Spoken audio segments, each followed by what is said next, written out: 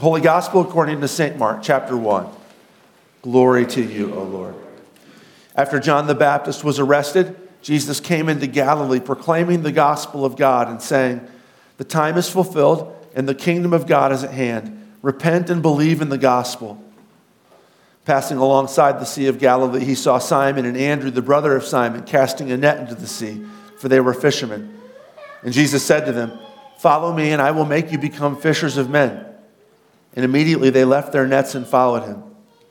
And going on a little farther, he saw James the son of Zebedee and John his brother, who were in their boat mending the nets. And immediately he called them, and they left their father Zebedee in the boat with the hired servants and followed him. This is the gospel of the Lord. Praise to you, O Christ. Let's look at the gospel reading, and actually we're just going to pretty much look at the first two verses. 4 or 5 years ago, I preached a sermon on this text, and it's the kind of thing we need to talk about this text more than once every 4 or 5 years. It's a very, very important text for understanding who we are, who God has called us to be in Jesus Christ, but also for those of us who are members of the church, thinking about the mission of St. James, understanding this Mark 1, 14 and 15, super key, and I need to not neglect it. And the reason why it's key is because I think that, I know not everybody in here is a Christian, but for those of you who are Christians, the commitment to the gospel is at the heart of what it means to be a Christian, the commitment to the Christian gospel. But what does gospel mean? That question, what is the gospel? That question, not everybody says the same thing about that. In most Lutheran churches that I know, as well as the Baptist churches that I grew up in, if you had asked the question, what is the gospel? The answers might have been somewhere around, I was trying to think about this, basically two answers that I would have gotten in those churches. One is, the gospel is, it's the reality that since Jesus has died and risen from the dead, you, if you believe in him, can go to heaven someday. I won't talk about that. You guys know my thoughts about that. It's not in the Bible. It's true that for those people who die in Jesus Christ, your soul does go up to be safe with Jesus while your body rests in the grave. But the Bible hardly ever talks about that. To make that kind of the main story, the definition of the gospel is how to get to heaven when you die.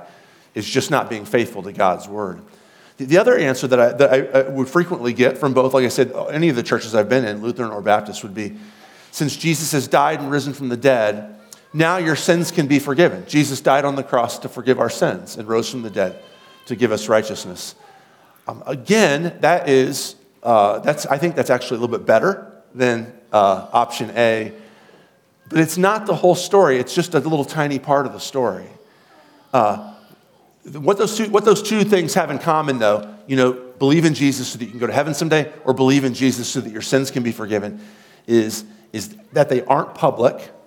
They're very personal. They're the kind of things that can mean something to you, but not have any sort of real effect out on the street in the day-to-day world.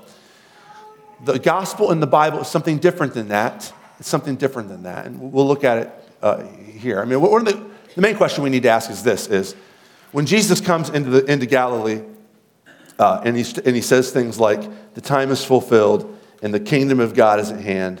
Repent and believe the gospel." What does everybody hear him saying? That's the question. He's obviously using language that they know. Nobody says, "Wait a second, what's the gospel?" And he's like, "Oh, yeah, I just invented that. I forgot to tell you. The gospel is kind of my word for how I take you to heaven." He doesn't do that. He says, "Repent and believe in the gospel," and everybody says, "Okay, we're on board." What would they have understood? What would they have understood him to be saying? That's very important. You can tell a little bit from what their actions are afterwards, how the disciples act, what their anticipations are that he will do. But one way that you can get at this, and like I said, if you guys have extremely good memories, and even if you do, I anticipate you using those extremely good memories on things more important than my sermons. 5 years ago, I talked about these two texts here, but I'm going to give it to you again for those of us who don't remember. We can know what the gospel is because the gospel was a common word in first century Judaism and in the whole Roman Empire. Everybody knew what the word gospel was. And surprise of surprise, it's not like a religious word. It's not about something you believe in your heart. It's not about your destiny after death. It's actually a very, very cold, hard, concrete, political word. Now, I say it's not a religious word, it's a political word. For those of you who've been around here for long enough, you know that for me to say it's not religious, it's political, is very, very artificial. That's the kind of thing that only makes sense in America and in Europe in the past 200 years. In the ancient world, they would never have divided religion and politics up. The Jews wouldn't have, the Romans wouldn't have. This too qualifies as that, okay? So Jesus says, the time is fulfilled, the kingdom of God is at hand. Repent and believe in the gospel. Let's talk about what he means. Now, the way to do it is this. I'll give you two different things here, and then we'll kind of bring them together. The first is in your bulletin. It's in Isaiah 52. So if we can look at that, Isaiah 52:7, right at the beginning of the Old Testament reading. Isaiah says this, and let me set it up for you. Isaiah is thinking about a day when Israel is going to be exiled in Babylon, that Nebuchadnezzar is going to come at the beginning of the 6th century BC. He's going to blow Jerusalem up. He's going to destroy the temple. He's going to take the treasures out of the temple back to Babylon, take many of the citizens back to Babylon. And he's in charge. He's the new Pharaoh. He's the new Sennacherib. He is the slave owner over them, over the Jews. They no longer belong to themselves. They no longer have a nation. They belong to Babylon. But by the Holy Spirit, Isaiah sees into the future a day when the baddies are going to be defeated, and God, who has abandoned his temple, like Ezekiel sees, because Israel's rebelled against him, is going to come back home, move back into the rebuilt temple, and Israel once again is going to be a flourishing country. Jerusalem is going to be a flourishing city. The Messiah will be there ruling and reigning, and God's people will once again be free and be owned only by Yahweh, the Creator God. Isaiah sees that day in the future. And the way he pictures it is this. Look at Isaiah 52, verse 7. How beautiful upon the mountains are the feet of him who brings good news. And that word good news there in the Septuagint is just the same word that we have in the New Testament for gospel. Who brings gospel, who publishes peace, who brings gospel of happiness, who publishes salvation, who says to Zion, your God reigns. So in verse 8, you get the voice of the watchman. This is the voice of the watchman, right? But in verse 7, it's these watchmen are looking out over the walls of Jerusalem, and they're seeing, off in the distance, they're seeing messengers. This is how people got news in the ancient world, right? There wasn't, radio or TV or Twitter. Messengers running over the hills to bring this new message. And Isaiah says, when your watchmen see those particular messengers coming into your city, they will eventually end up saying, that was beautiful. Those people were beautiful. I could go back in my mind and just remember the first time I saw them coming. And I remember that was the best day ever. Because when they came in, they brought gospel. It uses the word gospel several times there. Who brings gospel, publishes peace. Who brings gospel of happiness. Who publishes salvation. Now, what is it that they published? They ran into the city and they said, your God reigns. That's at the line at the end of verse 7. That was the gospel. The gospel was the news that the bad king is on his way out and the true king, Yahweh, is ruling and reigning once again. Nobody in Israel would have thought during the Babylonian exile that Yahweh was reigning. They would have known this is Nebuchadnezzar. Or later on, it's Cyrus. Or later on, it's Alexander the Great. Or later on in Jesus' day, it's Augustus Caesar or Tiberius Caesar. They would have known who the king was. But there's going to come a day when the bad kings will be out and the one true king, Yahweh, will be installed on his throne.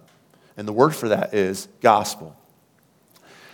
The Jews did not make this word up. This is a word that had common currency in the ancient world. Let me give you an example, and then we'll tie these. This is example 2, and then we'll tie these two together. This is an example from the Roman Empire where the word gospel is used. This is not a religious thing, except in the sense that at that world, everything was religious in that world. This is from an inscription that archaeologists found several hundred years ago in a city called Priene. It's called the Calendar Inscription of Priene, P-R-I-E-N-E. It's got its own Wikipedia page. You can go look it up after this if you want to. And the inscription was basically a big thank you note to Caesar Augustus, who was the Caesar when Jesus was born, who's mentioned in Luke chapter 2.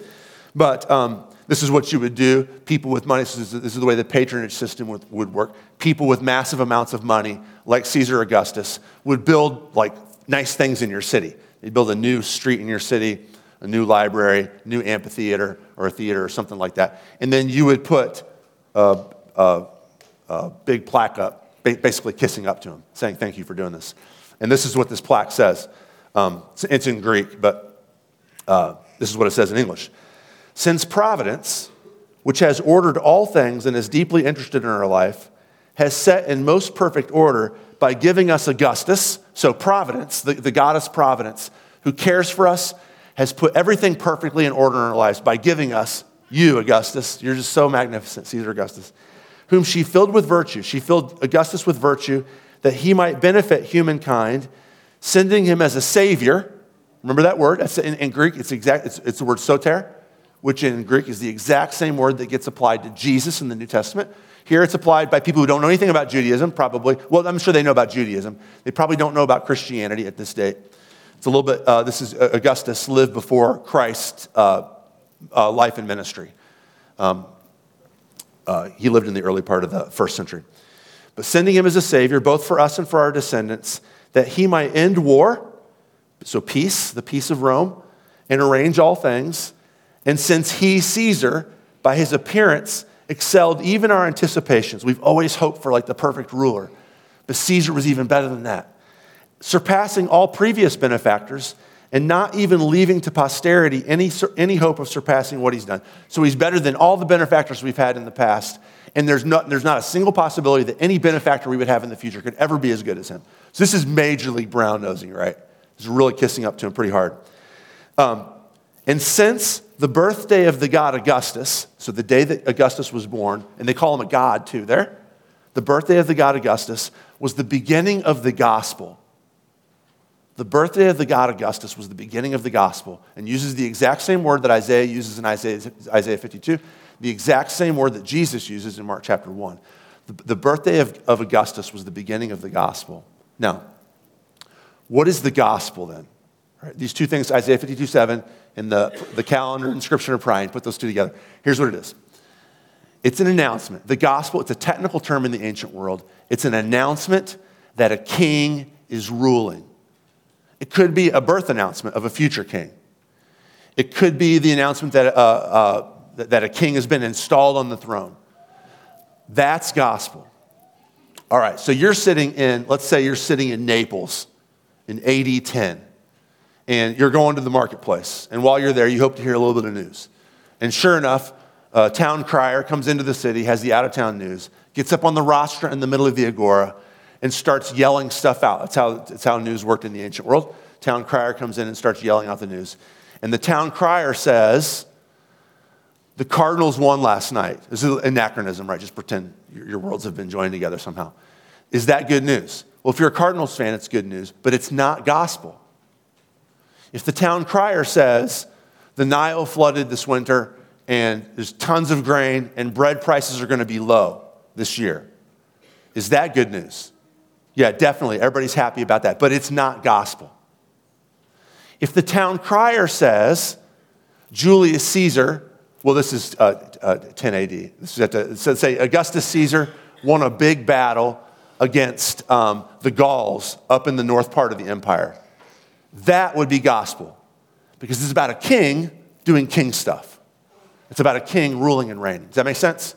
The gospel is a technical term in the ancient world. It's not a purely religious term. It's a technical term for a king ruling and reigning. Now, here's why I say it's also a religious term, because Augustus is a god. That's what they claim.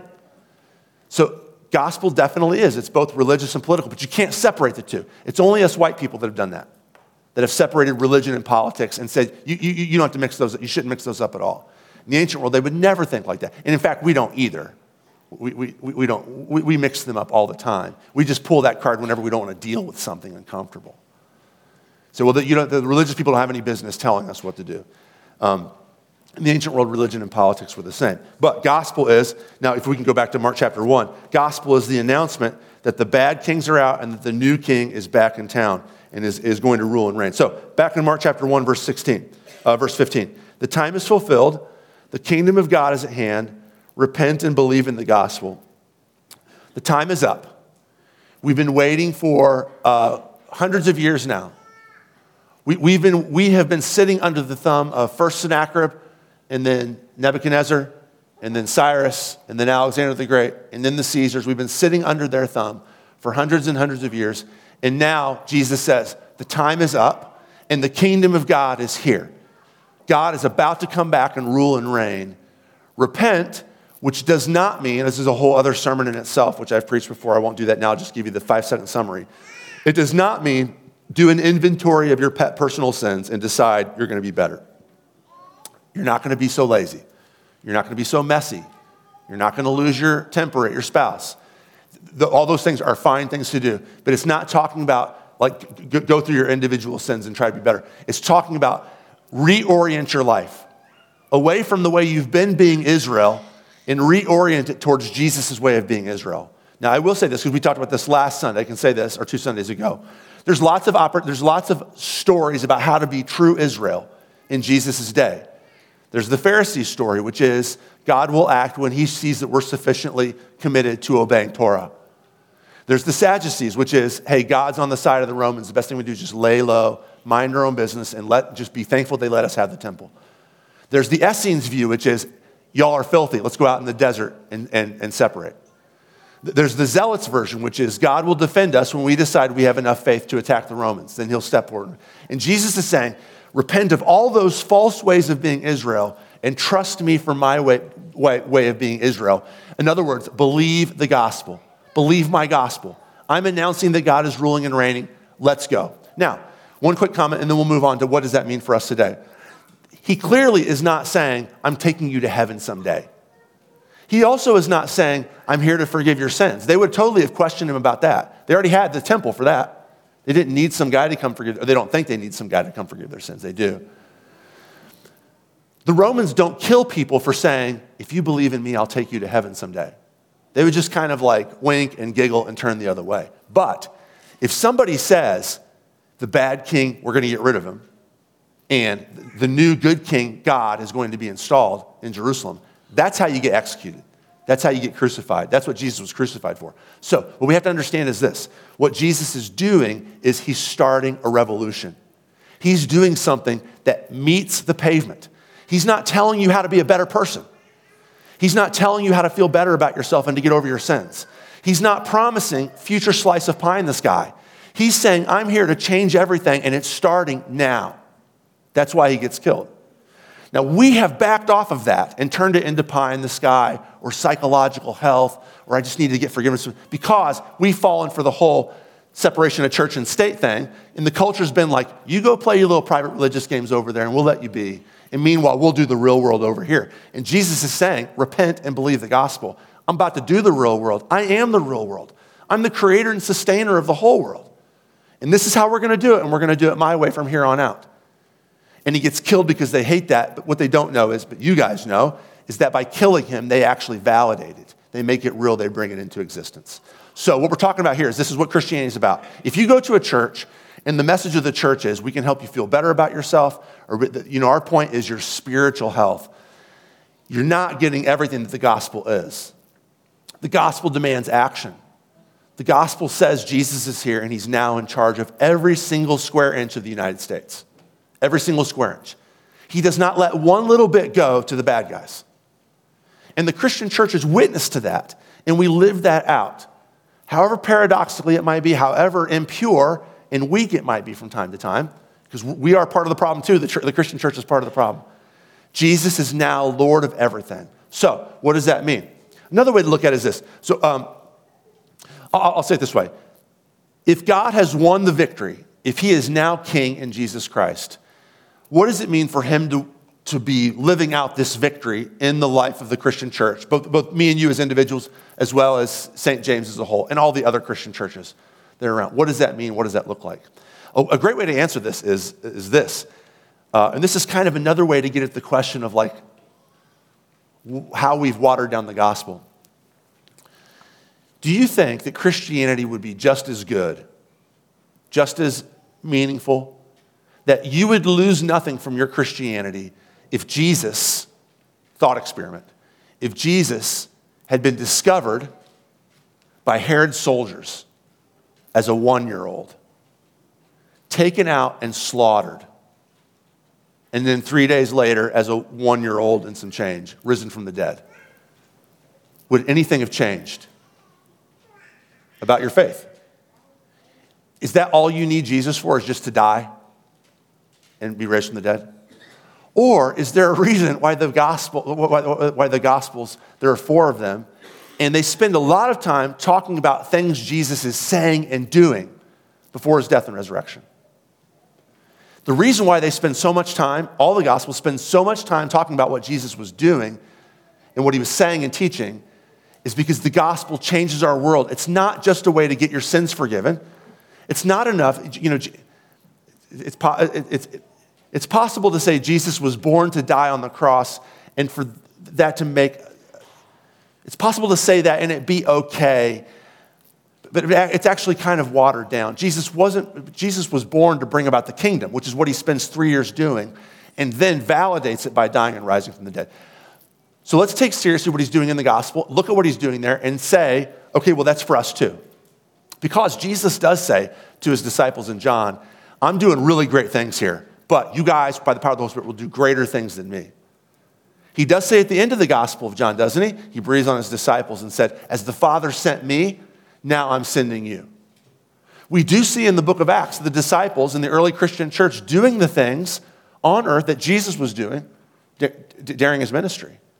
So let's take that seriously. Let's ask, not what do we need to do, but what is Jesus doing in Glen Carbon that he's inviting us to join in because he is now king? All right, there's a ton of these too. This could seriously be the longest sermon ever. And some of you don't even believe that I could even achieve that today. But I'm going to give you 3 things here. What are some of the victories that God has won in Jesus that we can live out here?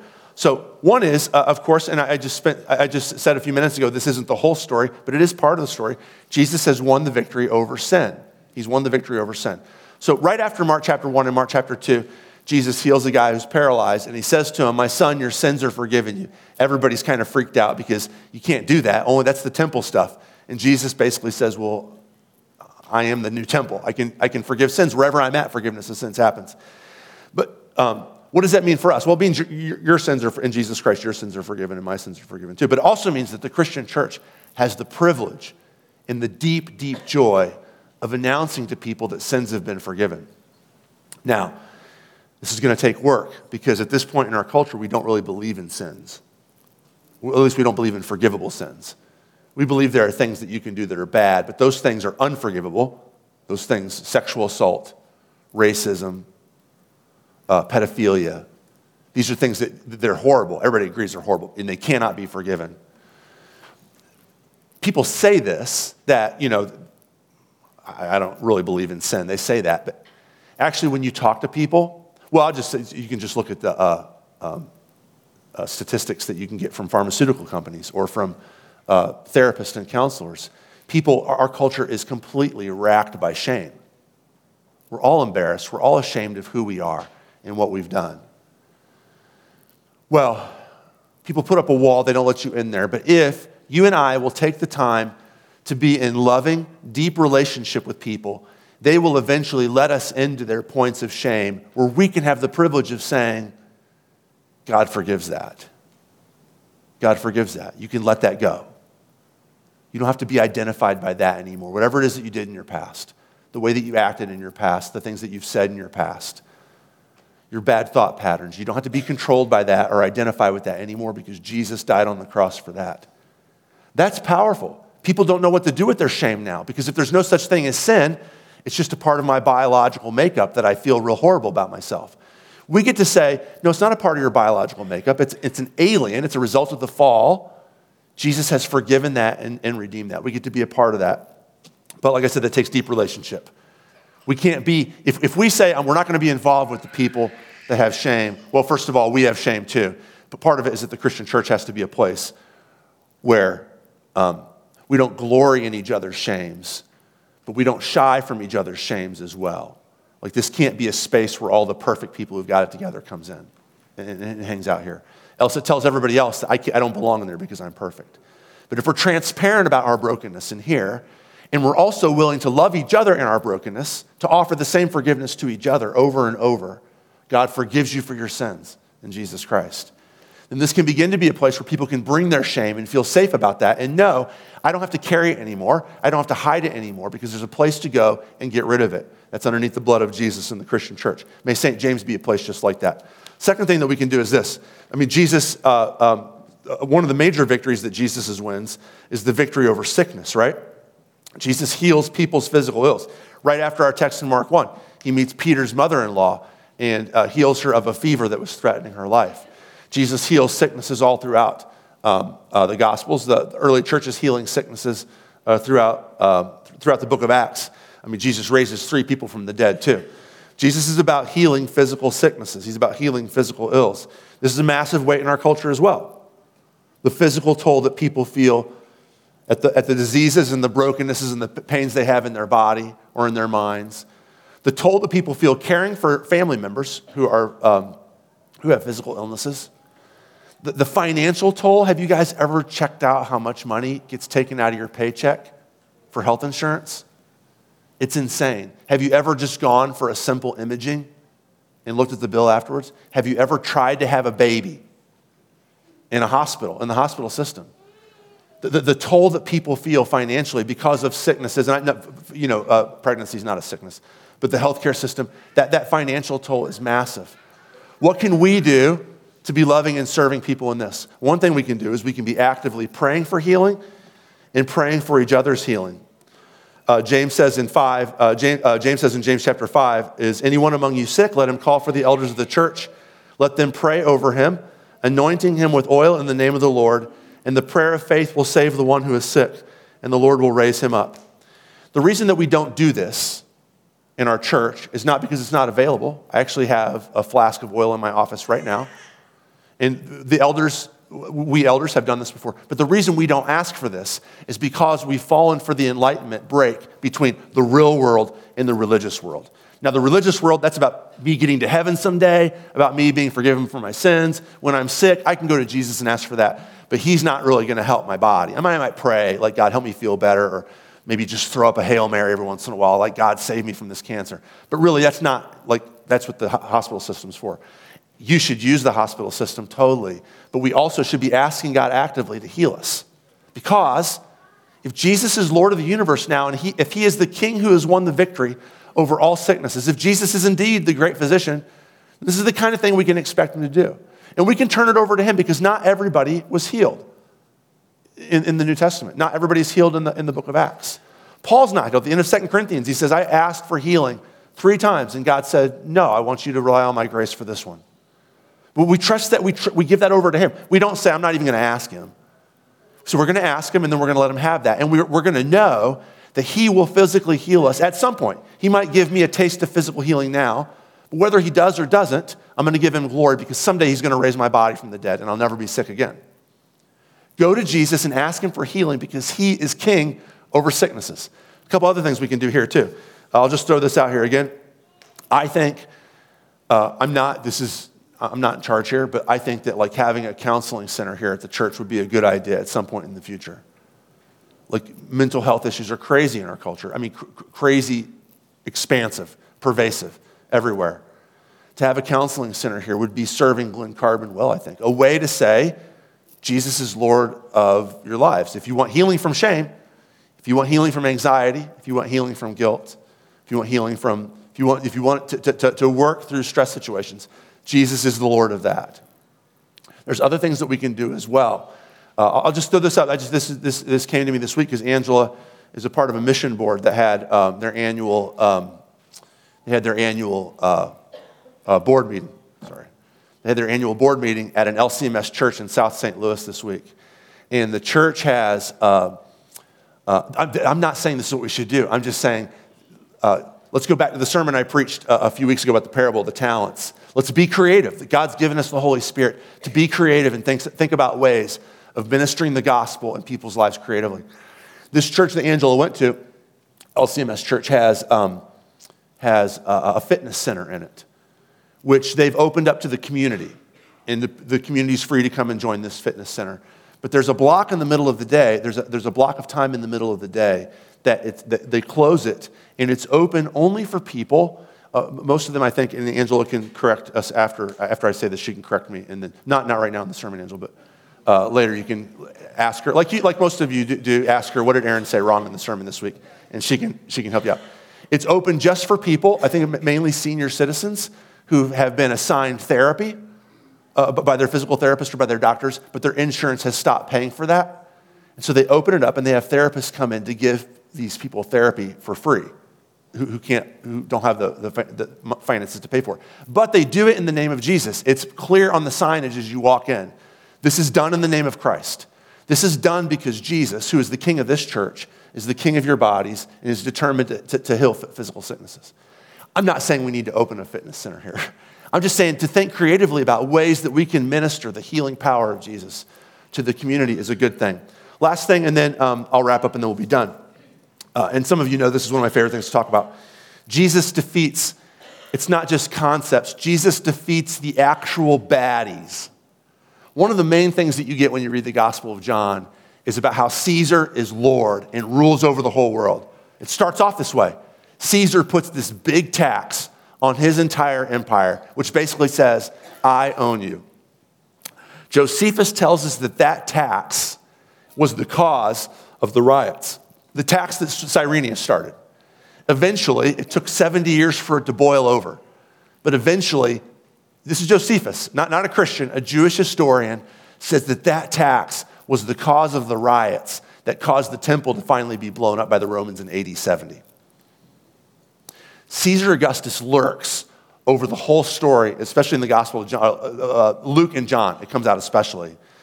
Jesus has this great conversation with Pilate at the end of John about the nature of power. And Pilate basically says, do you know who I am? I can have you offed like that.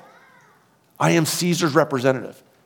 And Jesus basically says, you can't do anything to me unless somebody more powerful than you gives you the authority. It's a big, who's in charge? Is Caesar Lord, which is what he was claimed to be? Or is Jesus Lord? Is Caesar the soter? Like the Prian inscription says, is Caesar the Savior or is Jesus the Savior? Is Caesar Son of God, like the denarii coin said in the Roman Empire? It says Son of God right on there, right underneath the picture of Caesar. Is Caesar the Son of God or is Jesus the Son of God? And Jesus says, I am Lord of the universe. I tolerate no other lords. Paul says in Colossians chapter 2 that Jesus, when he died on the cross and rose from the dead and ascended, disarmed the rulers and authorities and put them to open shame by triumphing over them in him. And he uses the word triumphing there, which is one of Caesar's favorite words, because a triumph, which is being described there, was a parade that Caesar would make all the people he conquered go on through the city of Rome before he executed them for rebelling against him. And Paul says, Jesus put Caesar, Nebuchadnezzar, Sennacherib, all the American presidents, all the kings and queens in the world, all the prime ministers in the world, all the business leaders in the world, all the cultural leaders, all the entertainment leaders, Jesus put them behind him and paraded them through culture and said, I rule and reign over them. I am now Lord and they are not. Christians are not to give their allegiance. They're not to give their worship. They're not to give their honor. They're not to place their hopes and their dreams in the failed political leaders of this world. I say failed because some of them are good and some of them are bad, but none of them can actually fix your problems. Only Jesus can do that because only Jesus is Lord of the universe. Now, somebody's going to say here, we're going to transition to the last point that will be done in a second. Somebody's going to say here, if Jesus is Lord of the universe, why are there still bad leaders? Why are there still wars all over the world? If Jesus is now Lord of the universe, why do I have cancer? If Jesus is Lord of the universe, why am I broke and there's no hope in the future of me having relief from my financial problems? If Jesus is Lord of the universe, why do me and my sister fight and we haven't spoken to each other for years? If Jesus is Lord of the universe, why are all these bad things happening? Now, I'm not going to solve all those answers right now, but let me just offer this up real quick. There's a mystery here. Jesus insists that he is completely in charge.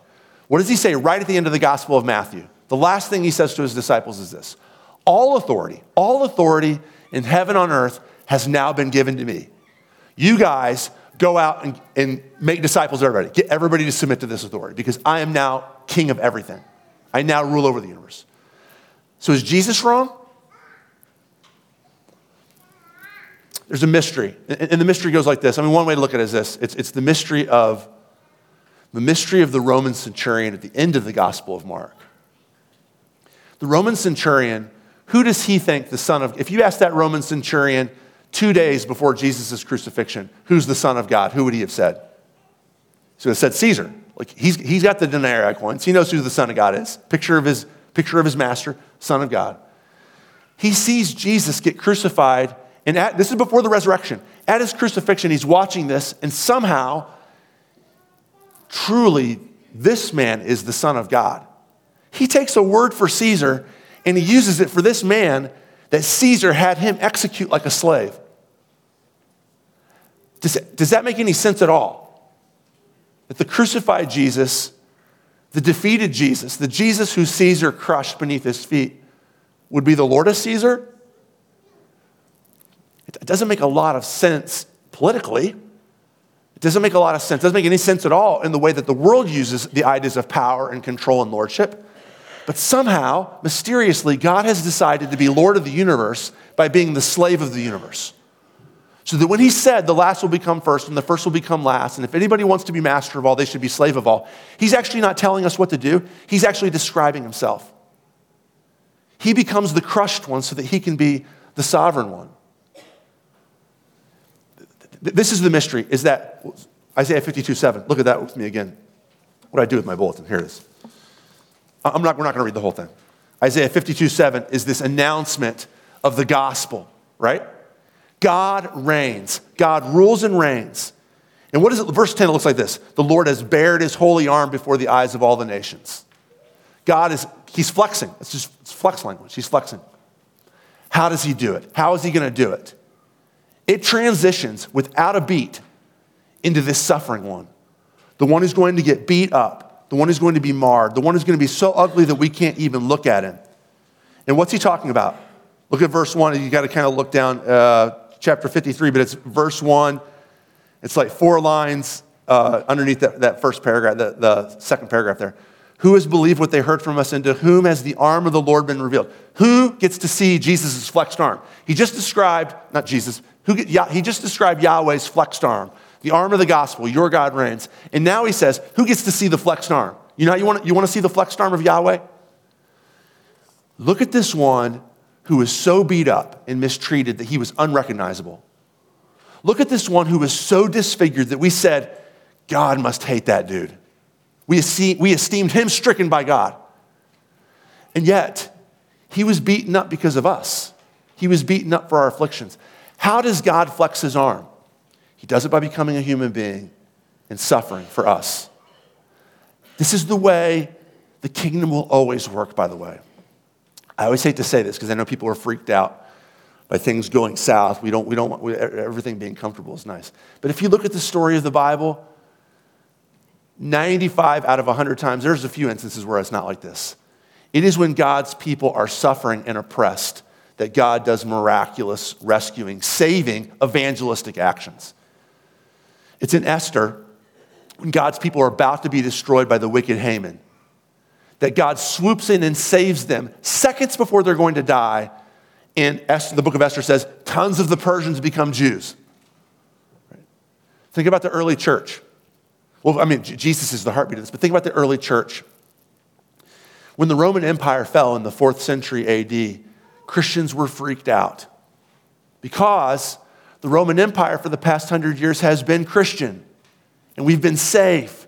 And now these Germanic barbarians are coming in, and they're going to destroy us, and Christianity is going to be gone. And what happens? The Germanic barbarians do come in, and they get rid of the Roman Empire. But the more the Christians get beaten, the more they win. Because the Christian church gets defeated. But what happens is that the Germanic tribes become converted. The overlords become servants of the one true God. You cannot beat Jesus. He's undefeatable. You can squash him. You can crush him. You can wipe him out. You can kill him in the most gruesome, humiliating death possible. He just keeps coming back to life. And that's the way the Christian church is. Don't be turned off. Jesus is Lord of the... It might not look like it. But when it doesn't look like it most is when it most is the reality. When the Christian church most looks defeated, when Jesus most looks defamed, it's when his glory shines the brightest. It's when the power of the gospel does its most saving work. Trust in that, believe in that. Give up this whole thing about like Christianity being just for my private life and ask, what is Jesus doing to rule and reign over Glen Carbon, and how can we participate in this? Trusting him that no matter how good or how bad things get, he is going to rule and reign over all. Let's pray. God, thank you for loving us. Make your gospel real amongst us. Help us to believe your gospel, Father. Help us to repent of the ways that we've been Christians, the ways that we've been Americans, the ways that we've been husbands and wives and friends and church members, and to trust Jesus for his way of being all those things. Make your gospel power real amongst us by the power of your word and Holy Spirit. We pray this in Jesus' name. Amen.